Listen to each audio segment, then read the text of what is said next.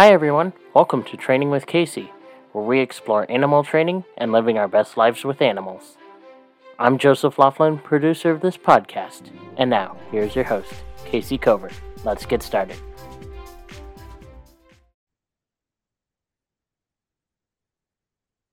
Welcome everyone to Training with Kayce. I'm your host, Kayce Covert, and thanks for the introduction you do for us, Joseph. Very nice to have you with us today.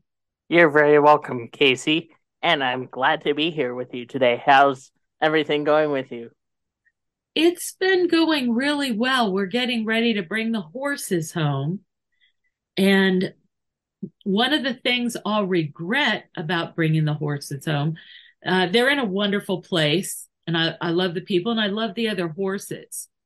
And that's the worst thing is, saying goodbye to this great community. But another thing is that they have a paved lane. That's gotta be And hard to bring them home. yeah, it's a lot of work, believe me. Believe me. So we've had to dig ditches and clean swales and clear a field and take up all the roots. And then we had a bunch of wisteria that we had to try to dig up and cover with black and poison and all this stuff. And we excavated a round pen so that we can do our walking at our house, because at the stable, they have this very nice paved lane. And so, what I'd like to talk about tonight is blood sugar. Blood sugar and animals and us, and how it's really a big deal. And a lot of people have a lot of problems with their blood sugar and they don't realize what's going on. And then we also have problems with the animals. Like my horse is insulin resistant, but for years I didn't really understand what this meant. I was about to just ask you if there's any similarities between humans and animals in Yeah, this instance and how this relates, and if there's anything similar that we humans have as like medications for animals, or if yeah, it's different for them. it can have a lot of similarities. And Joseph, whatever you're researching, it's very difficult to get a definitive answer. Like I follow a low carb diet, and I really like it because I don't feel hungry then. But in my own case, it took me years to figure out how to lose weight. And finally I did. And last year I lost like 50 pounds. And then in August, I had a high blood sugar of, I don't know, like 220. And I thought, oh, it's because I ate out or something like that. And I went back to my fasting and my low carb diet and all this stuff and working out with weights. And I had a blood sugar of 300, which is like really bad, really bad. And I was so confused because between the August and the January blood sugars, I lost another 7 pounds. So I wasn't losing it really fast or anything like that. I was doing a lot of fasting. Imagine my surprise when I woke up in the morning and, following the directions of the doctors, took a blood sugar, and let's say it was 120. And let's say I continued to fast for another 4 hours, take a blood sugar, it's 165. What? Why All so many different changes? That's interesting. yeah, and confusing because you can't start burning fat until you don't have any carbs. And you're not going to make ketones and burn your fats as long as you have blood sugar right there for the using. So I was really confused by that. Well, it turns out that it's not absolutely the normal, typical thing. Go figure, right? But it's also not so very rare.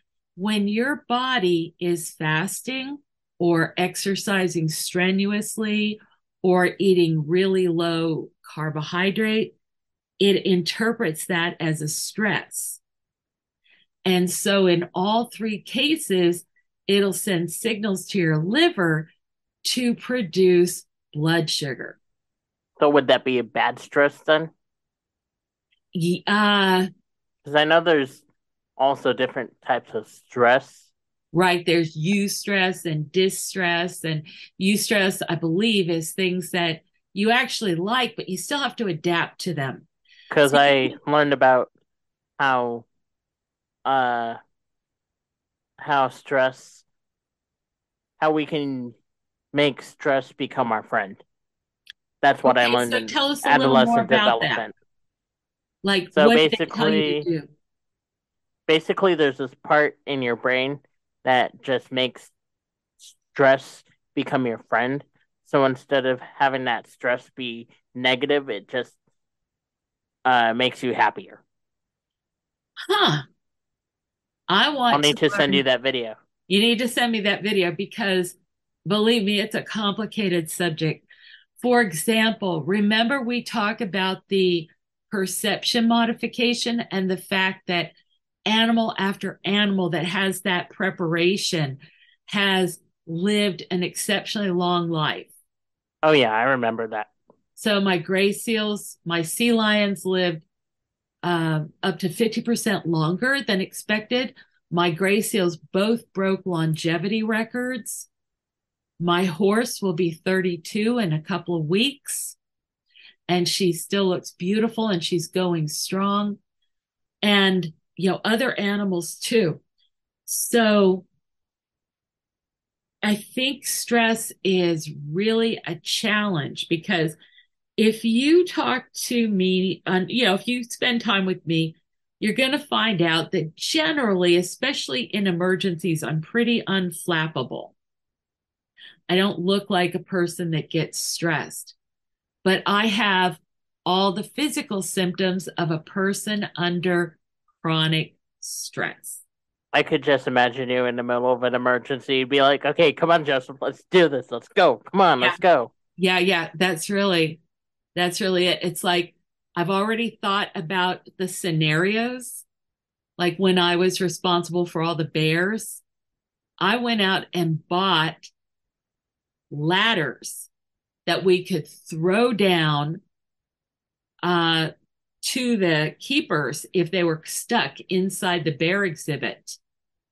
And so that maybe they could get a chance to climb out. And also the thing to cut the ladders out if the bear started to climb out. And just all kinds of things like that. And we would go through drills. And I worked with a lot of really young people. So I definitely put them through drills. And it was really important. For example, one day,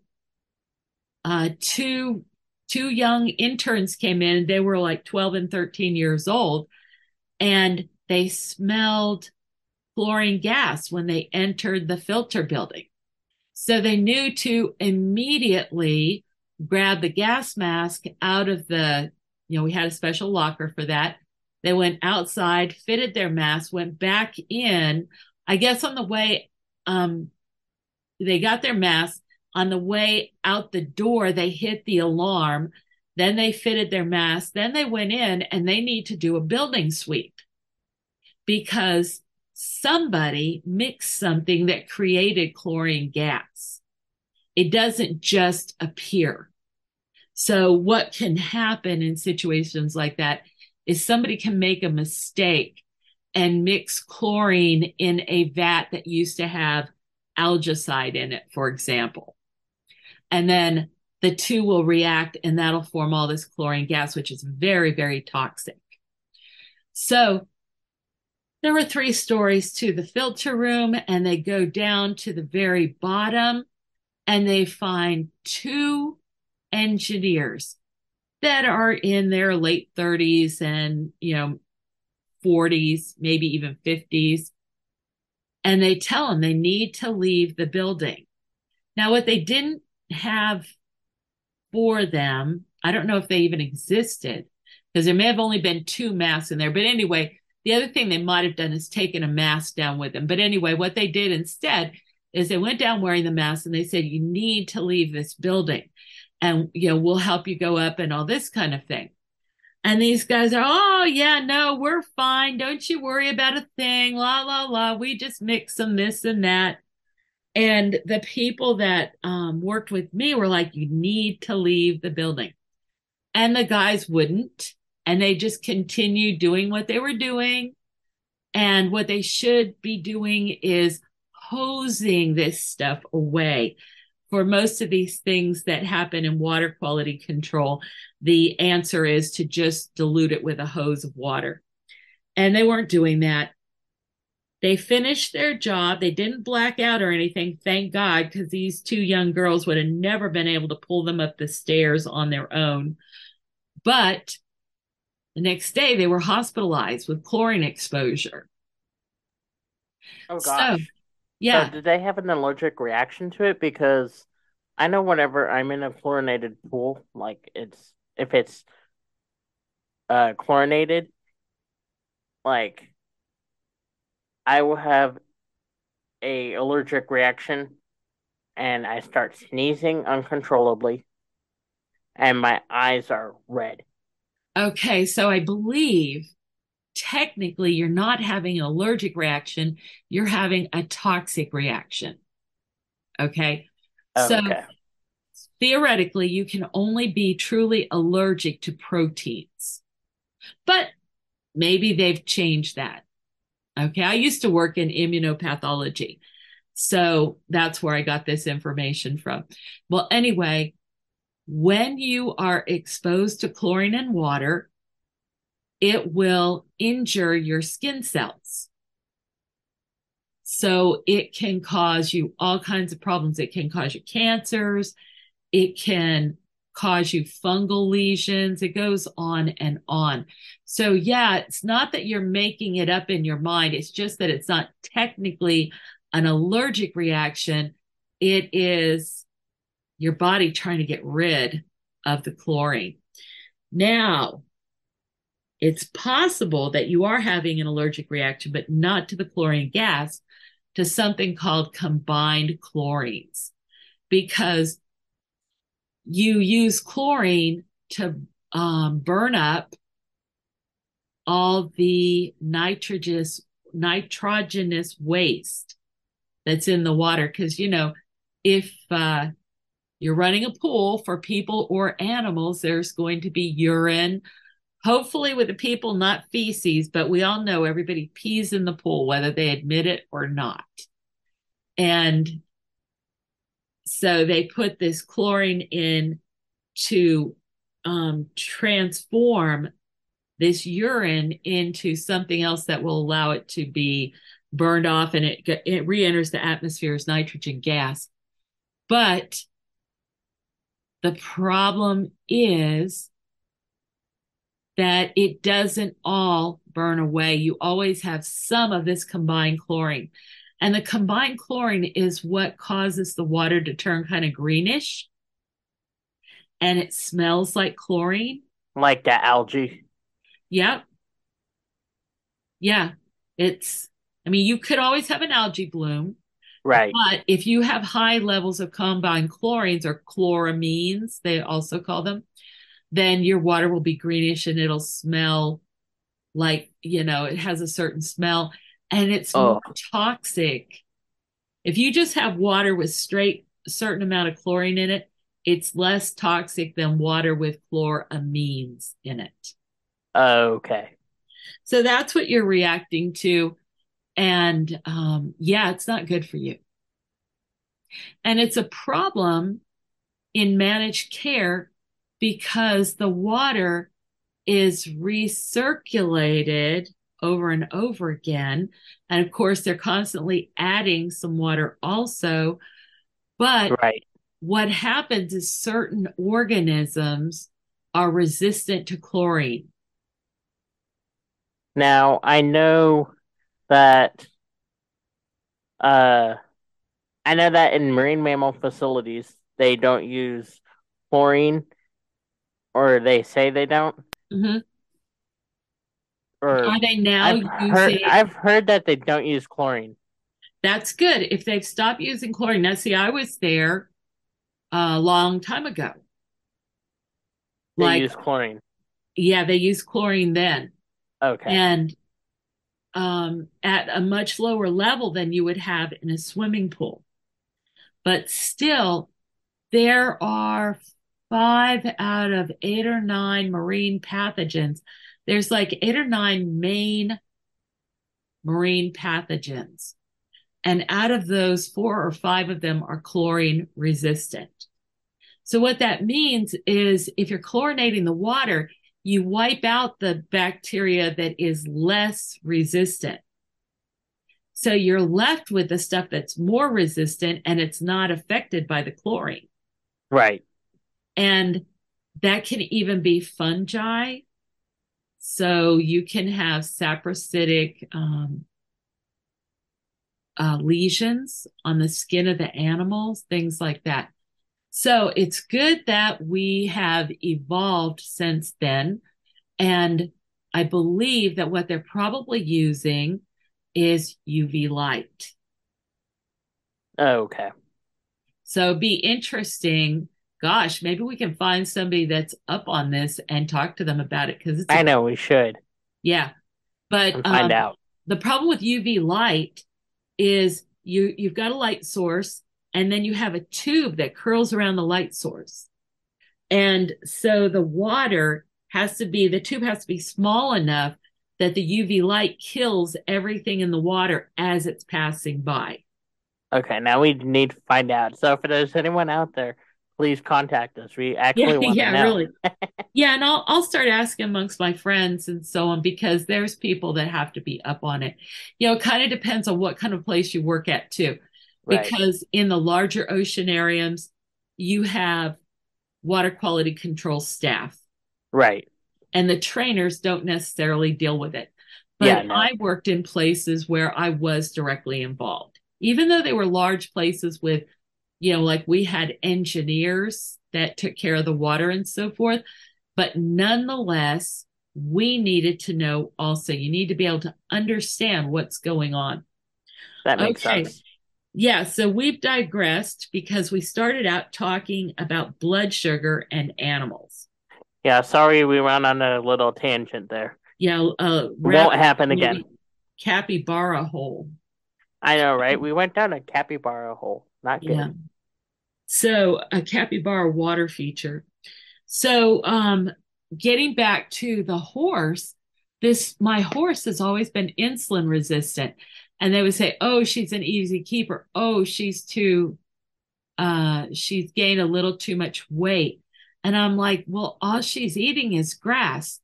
Well, she got just a little bit of grain and it was only about a pound a day, but it was enough. She didn't need to have that grain. So as I learned more about it, and also I changed where my horse was, so I had more control over her food. And I stopped all grain products. And she got better, but then as she got older, then things slipped again, and she got diagnosed with having literally insulin resistance. And so I mentioned they put her on the medication, Prosend, and she did not tolerate it. And so as I was experiencing this myself, what I found, because remember, I was doing the intermittent fasting, the low carb diet, working out on weights, losing weight, and having incredibly high blood sugars. So the only thing that worked for me, like, yeah, they put me on medications, And they told me, oh, if your blood sugar is this high, take more of this, all this. But it didn't actually change the blood sugar. Like I still had exactly the same blood sugars until I started doing this one thing. And that is every time I ate anything, I went out and got on the treadmill for at least 3 minutes. So, like for me personally, 3 to 6 minutes on the treadmill would take about 10 points off my blood sugar. So, as I read, it says you need to optimal for the day is about 45 minutes of slow exercise. Because if you do vigorous exercise like weightlifting or high intensity interval training, it will cause you to spike your blood sugar really badly. Now, how about the 30 minutes a day of exercise, and how would that tie in? Well, you could do it. Like some people, even if they have high blood sugar issues, they could still do this other kind of exercise, a higher intensity, because they're not so insulin resistant. It appears that I actually created my own diabetes case by doing the fasting and the uh, low carb and the high intensity exercise. Like it was just too much for my system. So I have to go kind of like under the radar screen and just walk. But here's the thing, more and more of the people that I'm studying do exactly that.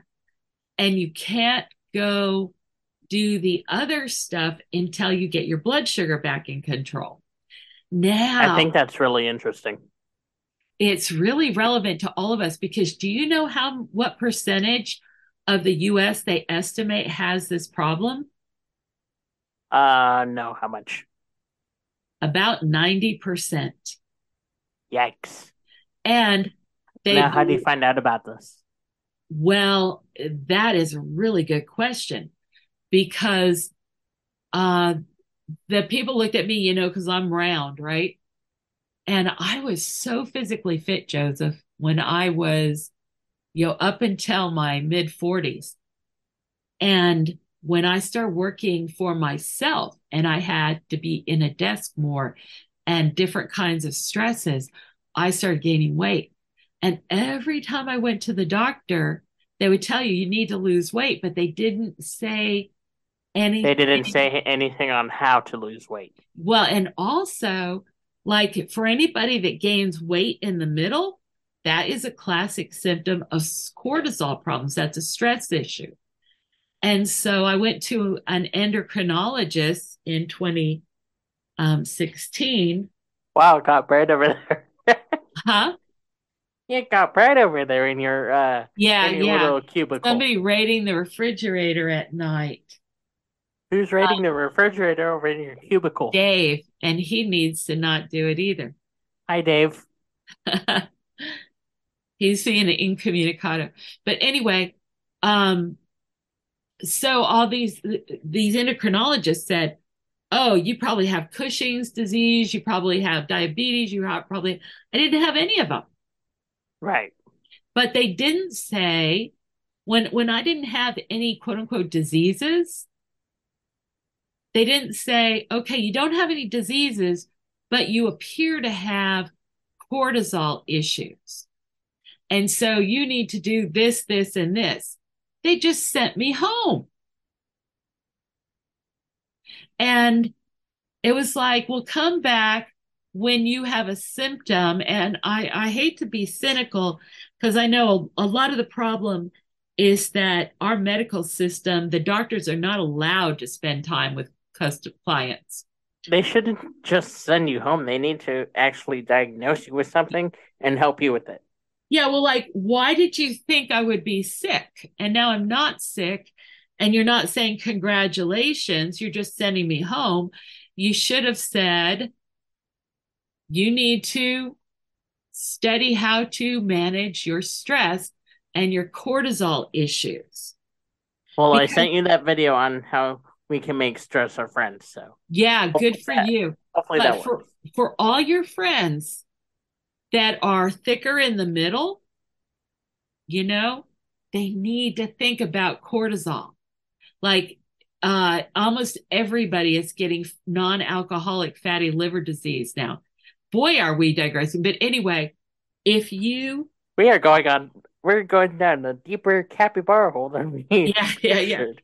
Okay, so alcohol, high fructose corn syrup, all fructose is processed in your liver and it deposits fat in your liver, around the blood vessels, all around your liver. That's what makes you round. And the cortisol will stimulate you to produce more blood sugar from that fat that's on your liver. But it also so then you have this high blood sugar level, which is really bad for you. And you don't need to run away from a tiger. You were adapted, you're evolved for a lifestyle where you're out with a hunting party and all of a sudden you see a saber-toothed tiger and you got to run like heck. And so your cortisol goes, quick, get her some blood sugar so she can outrun the tiger. But with the kinds of stresses we have now, it's not going to help us. So we just get all this blood sugar sloshing around and we don't even know what's happening. So let's relate it back to the animals.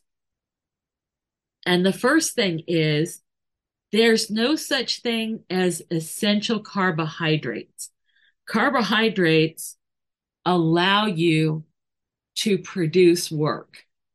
Like if you don't have the fat reserves to burn, to make ketones and to run your brain on ketones, that's actually your brain's preferred food, then you need to have either sugar in your bloodstream or you can store a certain amount of stuff in your muscles. And then when you use it up, either your liver has to make more sugar or you have to take a nap for a while. You know how cats take cat naps? They're obligate. Yeah. They're obligate carnivores and they cannot convert to sugar like we can. It takes them 45 minutes to convert like protein. Right. So I can believe it. when they run out of steam, they literally go to sleep while their body produces more energy for them. Kind of weird. Anyway, so there's differences between the animals. But long and short, for all of us, if we fast more, if we eat fewer meals, we're going to all do better. Now, when you are working with exotic animals, how often do they feed the animals during the day?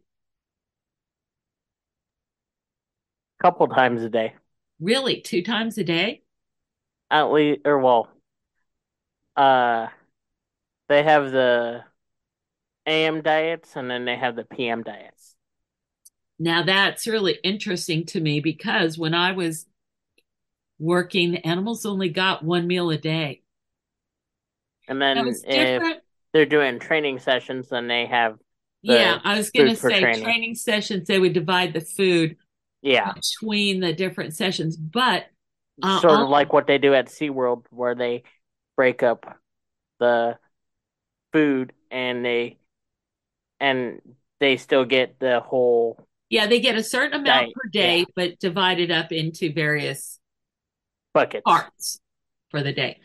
Now, when I was seeing young sea lions, and they're really young, and they first started to eat regular food. And when it came time for the feeding session, they would look hypoglycemic. They would be shivering a little bit, and then they would eat. And after about 15 minutes, they would be their normal selves again. But I couldn't quite distinguish it. We didn't take blood sugar tests on them, and they didn't seem terrible. As a matter of fact, it was almost like it might have been a sympathetic response. You know how a baby bird will go, ee, ee, ee. It's Yeah. almost like the little sea lions were like, oh, look, I'm Or, pathetic. or, or, or, or. Yeah, yeah. Because they didn't have any other symptoms. And they didn't have the symptoms before we started the feeding session. Anyway, but that's all fat and protein. There's not very much carbohydrate unless the fish were eating. Yeah, they had if the fish had their bellies full of seaweed or something, then you'd probably have more carbohydrate. So marine mammals are a little bit different, but all the bears, seals, sea lions, beavers, bush dogs, wolves, cheetahs, white-tailed deers, everything only got fed once a day. And a lot of the animals got fasted once a week. That's All, very interesting. yeah, all the cats got fasted once a week. And they would just get some maybe bones, like soup bones to chew on. Right. And you're saying that that is not your experience these days. That's not what I've experienced Interesting. from my view. But I'm sure, like, in other places, I don't know, actually. This might be another good question for someone else. Yeah. So, well, I mean, we need to start looking into these things and update ourselves Yeah. Okay, because, we're gonna look into these things. yeah. So, finally, getting back to blood sugar and horses, like I mentioned before, I cut out all the grains for my horse, and you can even soak the hay because the hay has sugars in it. So if you soak the hay in water, that will wash out a lot of the sugars and you'll retain the rest of the nutrition. And we up the protein, especially as both people and horses get older. We need considerably more protein rather than less. We're not building muscle like we did when we were your age, but we're So less. basically, so Go ahead. basically, basically, you're saying that people should become vegan. Well, I'm not sure if I'm saying that because you can Or get a lot of how would, protein from beans and yeah, all good plants point. have protein in them. Most of them do at least. Really? Yeah. Okay, so we've got this horse now that we're increasing. She's getting soybean meal for her protein. And we just finally cut all the beet pulp because that has lectins in it, which can cause inflammation. And it was thought that, excuse me, I don't know why I'm coughing. It was thought that the beet pulp would help the horses against stomach upset and ulcers. But my horse had some symptoms of lower system ulcers that the symptoms were not resolving. That's So, interesting. yeah, we decided to just go ahead and cut the beet pulp, and we did it slowly. And then the big deal is me getting over there every day that I can and walking with her after her dinner. And it's really interesting because for both of us at first, it only takes about 5 minutes to walk this lane. And we would walk one, one path of it, one 5 minute path, and she would be dragging behind me. And I'm like, you got four legs. I've only got two. Let's go, go, go. But I have to admit, I was dragging too. And it was probably over a week before we were brave enough to do the second. We do one round trip and then it was like, oh, okay, we did it. And then it was about a week or so longer. And we started doing 2 round trips and thought we should get medals for it. Next time you do it, I should come over there and I should be like, okay, come on, Kayce, come on, Yeah, Sarah. you should just join us. I'll bet you anything you can't keep up with us. So now, I know I couldn't keep up with you guys. I'd be like, okay, I'm done. yeah. It's like, okay, I'm gonna watch you and document it from here. But now I'll put this on the podcast. we just take off. It's like kind of pulled everything together. Like when you're walking, it's not a dramatic thing, but you will start to see it takes about 6 minutes to warm up, whatever kind of exercise you're doing. And after about 6 minutes, you could go a lot longer. Well, 6 minutes, remember, that was one of our little paths down the lane. And we were like, oh, can we go home now? If you stick it out within 10 days, which is when we started to probably do the 2 round trips. And once you get to about 11 or 12 minutes, you could just keep going practically all day long. So it's worth it because it's worth it to just stick it out. I mean, good grief. I remember I used to walk 5 miles on my lunch hour. I just take off out the door at the zoo and walk all the way from the National Zoo down to the road that went across to the Arlington Cemetery and then hightail it back as fast as I can. Now, if you can believe it, what I was eating was usually a little Ziploc baggie with about 6 bell pepper rings. I still hate bell peppers. You hate bell peppers? Yeah. Who are you? I'm misinformed. I wasn't reared correctly. Okay. But I'm gonna go find a bell pepper for you and I'm gonna just start or no, I'm gonna go find a bell pepper. I'm gonna start eating it in front of you. yeah, I actually do like them, but they're not my favorite pepper. I usually eat other peppers. But Yeah, watch. You'll see me just eating it. here's the other weird thing. When I was at National Zoo, I was often hypoglycemic. And that's maybe we'll talk about that on another day.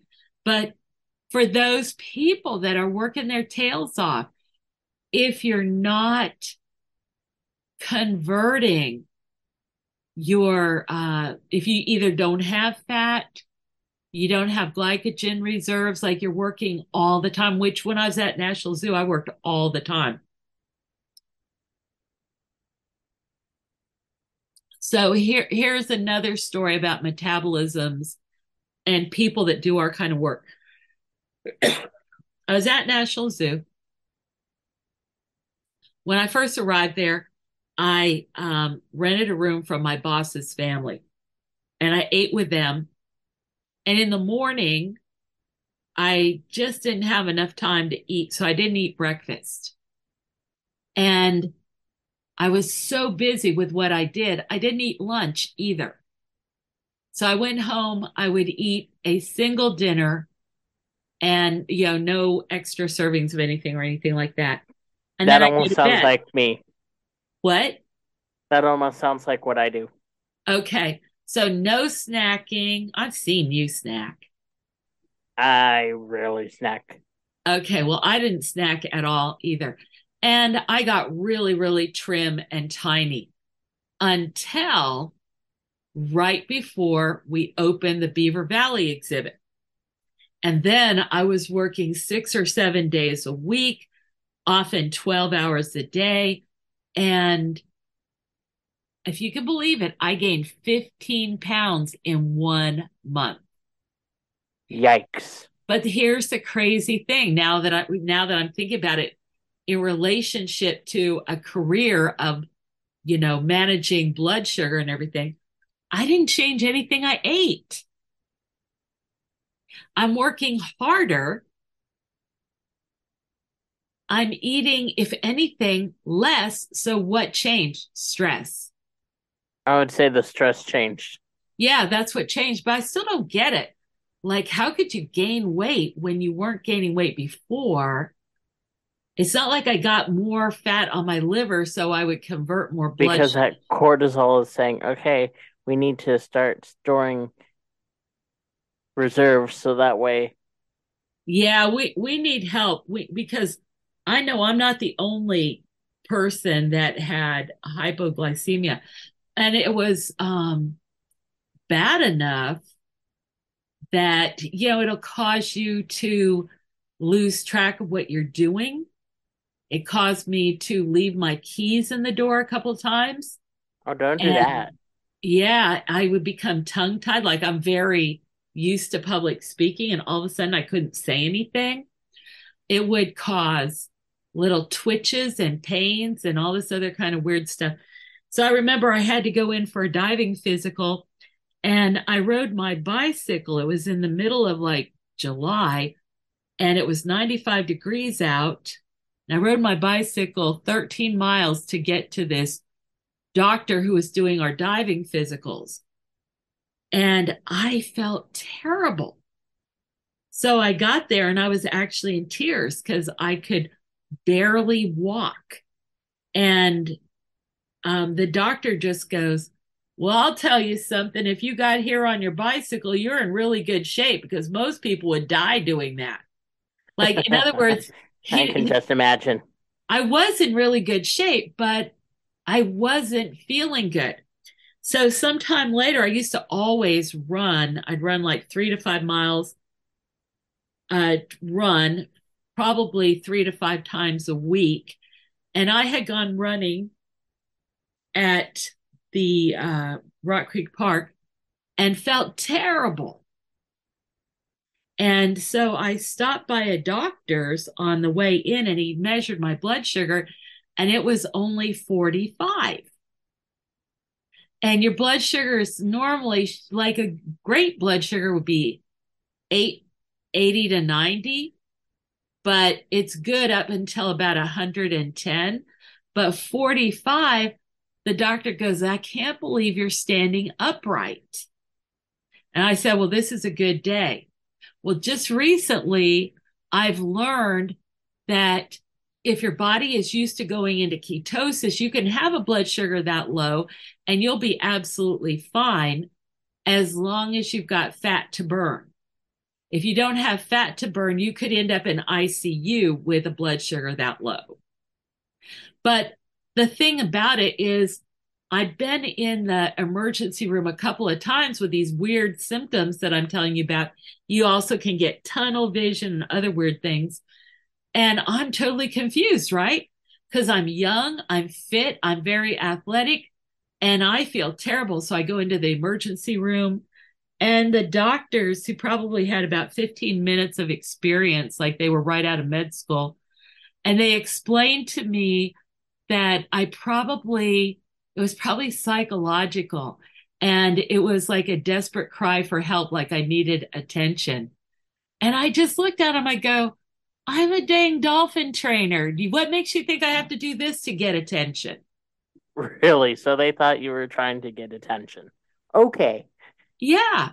Yeah. I'm like, how lame is that? So this doctor that I just stopped and saw, he's the only freaking person that took a blood sugar. And then he finds out the blood sugar is really, really low. And he got me started on, more protein, less carbohydrates. Oh boy.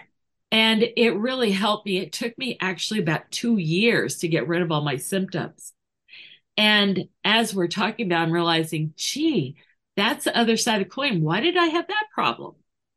It's all related. It's all in your ability you want to keep the ability to switch between metabolizing sugars and metabolizing fat. And so fasting will help you be able to metabolize fat. But probably everybody needs to monitor their own blood sugars.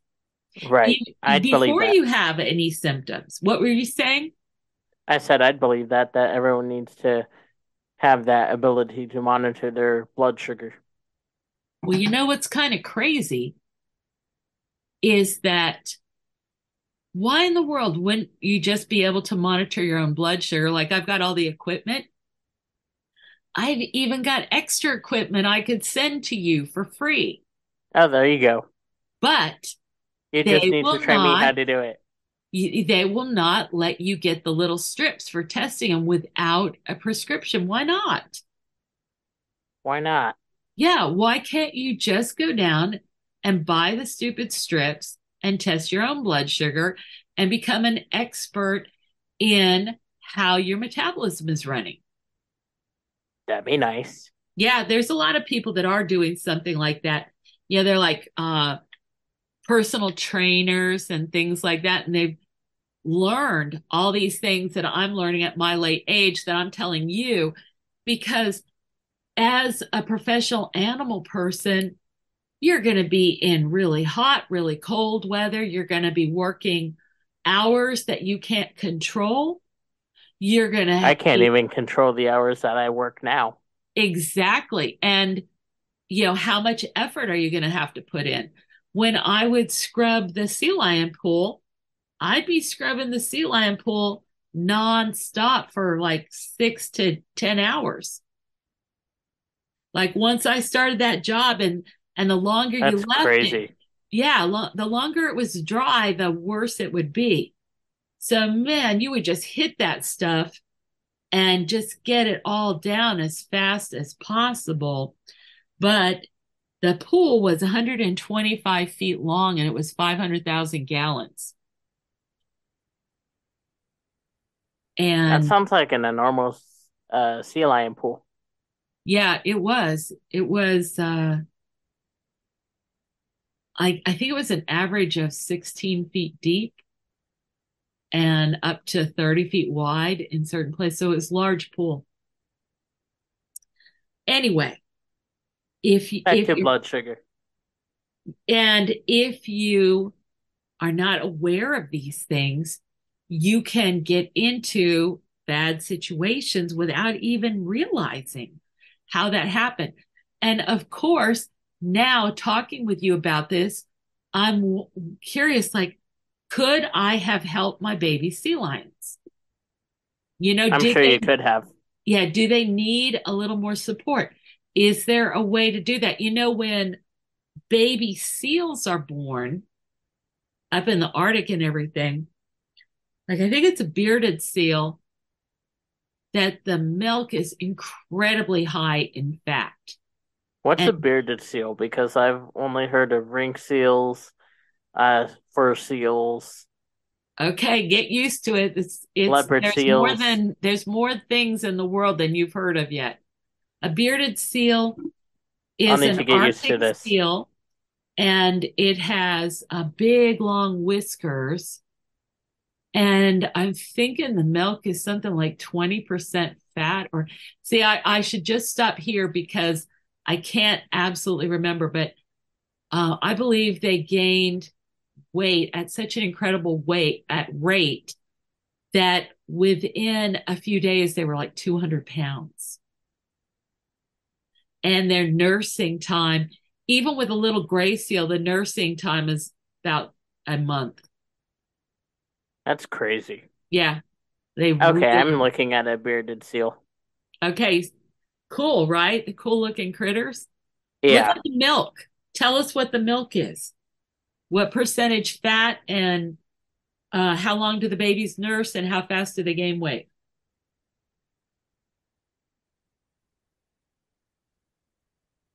60%. Wow. I Oh wait, remember. hold on. I think no, 30%. I'm sorry. Wait, I'm looking at this. Hold on. Yeah, go ahead. Now I'm going down a rabbit hole. I'm so sorry. Don't quote me, but I think it's 30%. Okay. And how long do the babies nurse before they are mother's leave? I think it's only 4 days. And I think they go up to 200 pounds in that time.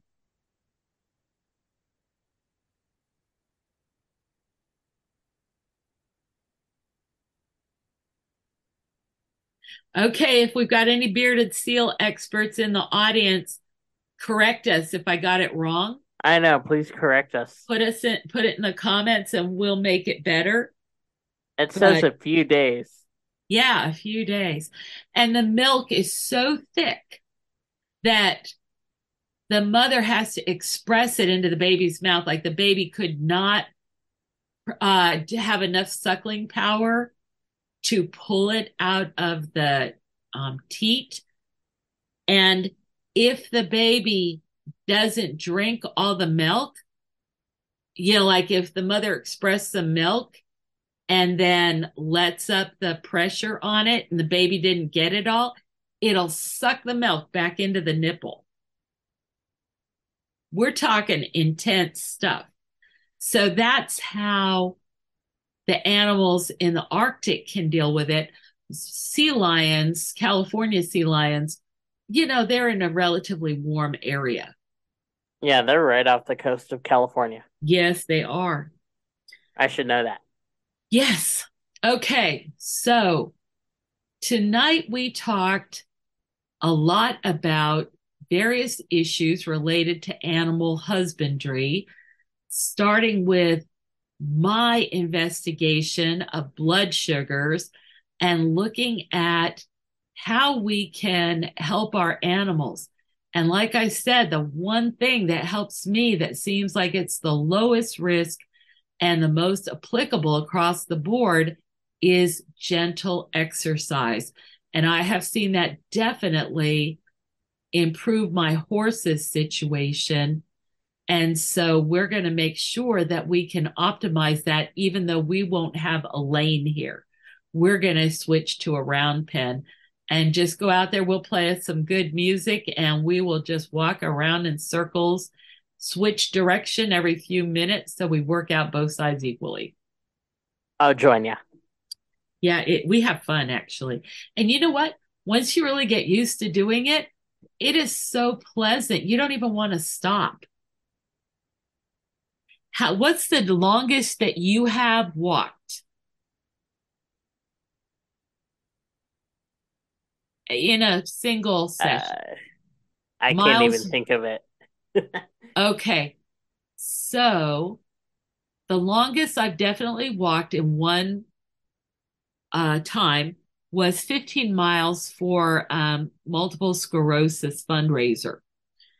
And at the time, I was very fit and so forth. And it only took a little over 3 hours. And it was really a lot of fun. As a matter of fact, I took my monkey, Tish, and my sister was doing it also. And she took her little daughter in a stroller, Alana. So we had our running shoes and we had our numbers on and all that. But we were both fit and we did all this running and walking anyway. And we just had a beautiful walk down the canal in the DC area. And, they gave us free water and all this other kind of neat stuff. People cheered for us, all this. It was just a really pleasant time. But getting up to the point where it's just fun to walk for 15 miles, that takes a little bit of work.